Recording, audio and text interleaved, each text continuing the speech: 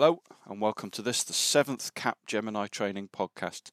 This is the final episode in the series and we're going to be talking about training's role in post-go live support. I'm Clive Barber and I'm going to be joined by my colleagues Paul Duggins, Mark Alden, Ollie Button and John Reeve. So does anybody want to actually tell us what post-go live support is? It's not a good start, is it? End it there. Just publish it now. That's it. Yeah. That's what you know. There's a clue in the name, isn't there, really? It's the support that you give to people after go live. What is the training team's role traditionally in post-go live support? Quite often it will be stuff like floor walking, setting up WebEx surgery sessions that people can dial into with their Q&As. Yeah, those I think would be the main activities we'd get involved in from a training side. So yes, post-go live support is basically all of those things that John has said. Should training be finished before you go live? Not necessarily. It depends, I guess, what the training is covering, isn't it? For example, if it's a process that is not actually going to happen because it's something that's geared to a certain period in time, like end of year or half year, then not necessarily. You wouldn't necessarily want to train people in sort of October for something that they're not going to need to do till the following February, March time, for example. Yeah, I think it's often a case of prioritising, isn't it, as well? If you're stuck with a go live date and for whatever reason you're up against it time-wise, you can actually prioritise who you train before go live, get everything critical done before go live, and then people with less critical roles, either maybe they don't use the system as frequently enough, you can actually cover those after the go live event. So what sort of activities are we doing in a post go live support? John's mentioned a few. What else should we be thinking about? Did you mention floor walking, John? I did. Did. So, and how is that a useful activity other than the people you're actually helping? How is that a useful activity for the training team? Well, I think one of the reasons why we're key to the entire floor walking exercise is very often we've got a wider view of the system than maybe some of the more technical people, because obviously the technical people we work with are focused in particular areas, whereas when we're developing the training, we naturally have to take a far wider view. So therefore, if you like, almost being like a jack of all trades, we're out there, we've got that user-friendly view. And I think one of the key things that we then do is actually act as a conduit, because the reality is that whilst we might have a view of how the system's going to work and the technical guys might have a view of how the system's going to work, when the users are out there in the wild, so to speak, you just can't predict what they're going to be doing or what they're going to be trying to be doing. So problems arise that no one could ever foresee just because of the way that people are using the system.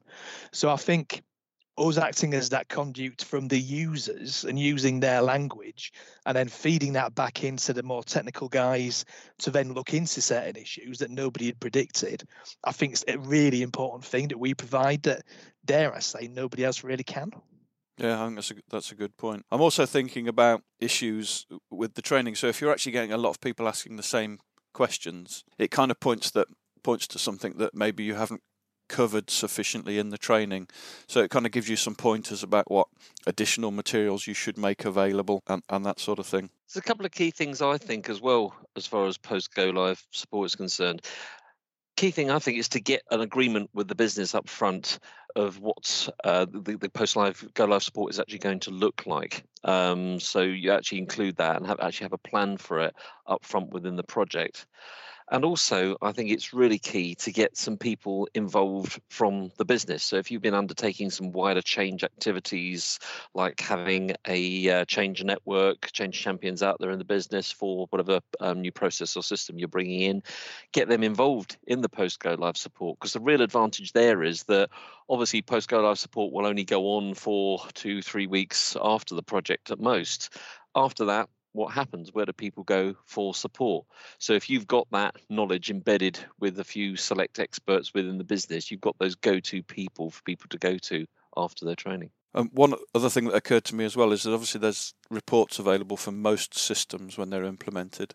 So it might be useful to start looking at what transactions are being used most frequently, what transactions are failing, what are people getting wrong, are people using things that you didn't anticipate them using, so maybe you need to create some additional materials, that kind of stuff. I think one of the things we bring as well is that, dare I say, and I know it's a terrible phrase, that we might be more people rather than some other areas of the business.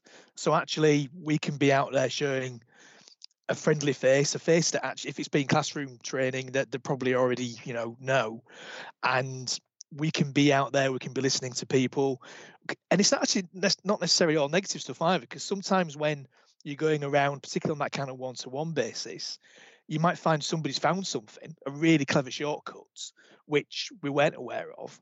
And then that's something again that we can feed out to the wider business. So I think that's that human face that we can project, and that listening ear, and all those things that we, I think, naturally do, just based on the kind of people that we are. I think it's the key things helping embed this within any kind of business as well. Yeah, I agree. So what sort of planning should we be doing for post go live support? What things do we need to prepare before go live? Branded T-shirts. Sounds daft, Sashi. sounds a bit trite, but anything like that, basically anything that draws attention to you. Because the trouble is, if you're in a big open office space and somebody's turning around looking for a floor walker and they're not immediately obvious who they are, then if they see somebody in a bright pink T-shirt or something, then yeah, they can very easily identify who they are. It's a good point. Yeah. I mean, it's seems a daft point, but it's absolutely valid, isn't it? Yeah, to make sure that the people that are available to help do actually stand out. So the other things I'm thinking about is, potentially, do you need to have some training rooms booked in advance just in case there's any kind of remedial action needed? Make trainers available, and then it's things like offer additional sessions, so kind of drop-in sessions that people can attend, and if they've got any specific questions, they can come to the project room or whatever you want to call it and ask specific questions in there. Anything else? I think one of the things that shouldn't be underestimated again is, well, actually, when do we need to provide the support? Because if something's key to us, a 24/7 business, then actually, and I've done this, you need to be available in the middle of the night. It might be with obviously quite a small group of people then, but then if somebody's going to be there in the night, if it's a small group of people, then they obviously can't be there the following day. So that kind of logistic, and equally things like working weekends if it's appropriate, as soon as you can know those things to actually then go in and plan, it basically plan how we're going to go in and marshal our resources. I think it's a really important thing, because we're not providing our best if we're working hours after hours and days after days without any break. I think you're right, and it's also not only when, it's the where as well. So you may have a team of accountants in an office 100 miles away, so you make sure you've got the people there for month end and that type of thing. So yeah, specific resources available for a specific team. And actually, somebody just pops into my head as well, sort of having sort of burnt myself on this. Do you need specific access to get into somewhere? Because there's nothing worse than being standing outside the door at 10:30 at night, and there's no one around, and you can't get in. And basically, if somebody needs your help, but they don't know you're there and you can't get in. So yeah, that kind of stuff as well. It's those little things that can be missed. So I think those are the things that needs to be planned out in advance to just make it smooth, really. I think you're going to consider your remote workforce as well. For instance, that you might not be able to do floor walking for people who are out in the field, so potentially you could offer them a helpline to call, WebEx sessions, that sort of stuff, so they don't feel left out. And another key thing I think as well is that a lot of those remote people, and a lot of people based in an office as well, their first port of call when they have a problem with their system is to call up their help desk, even if it is just a how do I call. So really, it's quite important to upskill the help desk so that they can handle some of the very easy how do I type queries that come in, but also so that they know where to refer those calls on. And that's actually feeds into another thing, which is it's a nice way of being able to measure the success of your post-go-live support, in the sense that if you've got not that many how do I queries coming into the helpline, then it's a pretty good indicator that you're doing a pretty good job of it. I think another thing to think about as well is, obviously, if people have been trained a month or so before, they may have forgotten certain things. So it's a good opportunity to send out reminders, to send links to training materials. Hopefully you've created all of your materials in a granular kind of way. So if it's, again, using month end as an example, if you've got some specific transactions they need to complete, send out reminders, send out links to the lessons that show people what they need to do. Definitely. And I think as well, include in the comms up front and in the training reference to the fact that you are going to be providing this post-go live support, what people will be wearing, what they will look like, who will be providing it, how long for, so people are then aware of what support they're going to get after the training. A lot of post-go live support isn't so much traditional training, it's more of a coaching kind of model because you're looking at more sort of one-to-one support. So what's the difference between training and coaching? I think if you're doing training well, not a huge amount, because really they're both about drawing stuff out of people in many ways. I suppose with coaching even more so, because you know that they've got that knowledge because you've already trained it out to them. So it's sort of saying to them, well, do you remember that bit that we did in training? Do you remember when we covered this? Yeah, so it's those sort of questions, drawing the knowledge out of people and reminding them rather than serving it up to them, as it were. Absolutely. So you're kind of enhancing the knowledge they've already got rather than trying to do a knowledge transfer. So I guess the other thing is it's usually it's personalised, it's one-to-one, usually informal. It's at a desk or at another suitable venue, usually short in duration. So it's only a couple of minutes to point them in the right direction. And it's obviously it's specific and focused on the needs that they currently have, and it's all kind of on the job stuff. Yeah, I think there's another slight difference as well, and that is, I think potentially training is more around, the trainer demonstrates and instructs something before the learner or the delegate, whoever, has the opportunity to try that for themselves. Whereas sometimes I think coaching tends to be that you are, you're providing just enough information, but you don't necessarily explain the whole process. You're sort of encouraging that person to think about the process and do that for themselves while providing pointers to steer them on the right path, aren't you? So I think that's a really important point, actually, because the temptation is when you're actually showing somebody how to do something when you're at their desk, is to grab the mouse off them, grab the keyboard off them and do it for them. That's the last thing you should be doing. You need to be encouraging them to actually do what it is. So like John said, you ask questions rather than tell them specifically what to do. Therefore, it helps them to actually remember for next time. Last week's podcast was all about evaluation. One of the things we said, it's often quite difficult to do levels 3 and 4, but I think the post-go live support role for training gives us a really good opportunity to do a certain level of evaluation. What level's that we're thinking of now? 3. So that's a reminder. Level 1 is the reaction.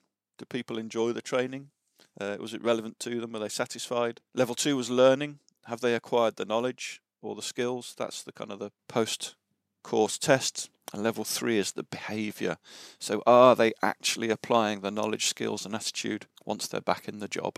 Post-go live support gives you a good opportunity to actually see them using, hopefully, what they've learned in the training. The other thing I wanted to talk about was, we talked a little bit about other activities that you should be doing, or the training activities you should be doing post-go live. And one of the things I mentioned a moment ago was sending out reminders and links to people. We are partnered up with SAP to implement their Enable Now product, which is a digital adoption tool. So it's one of those tools that's available in the live environment, so people can, when they click on a certain field or they hover over a certain field, it will actually give them instructions as to what to do. So those things, you need to make sure people understand that those are available and how they work, that they've got it switched on, and that should, if you've done it properly, give people a lot of the information they actually need to support the system.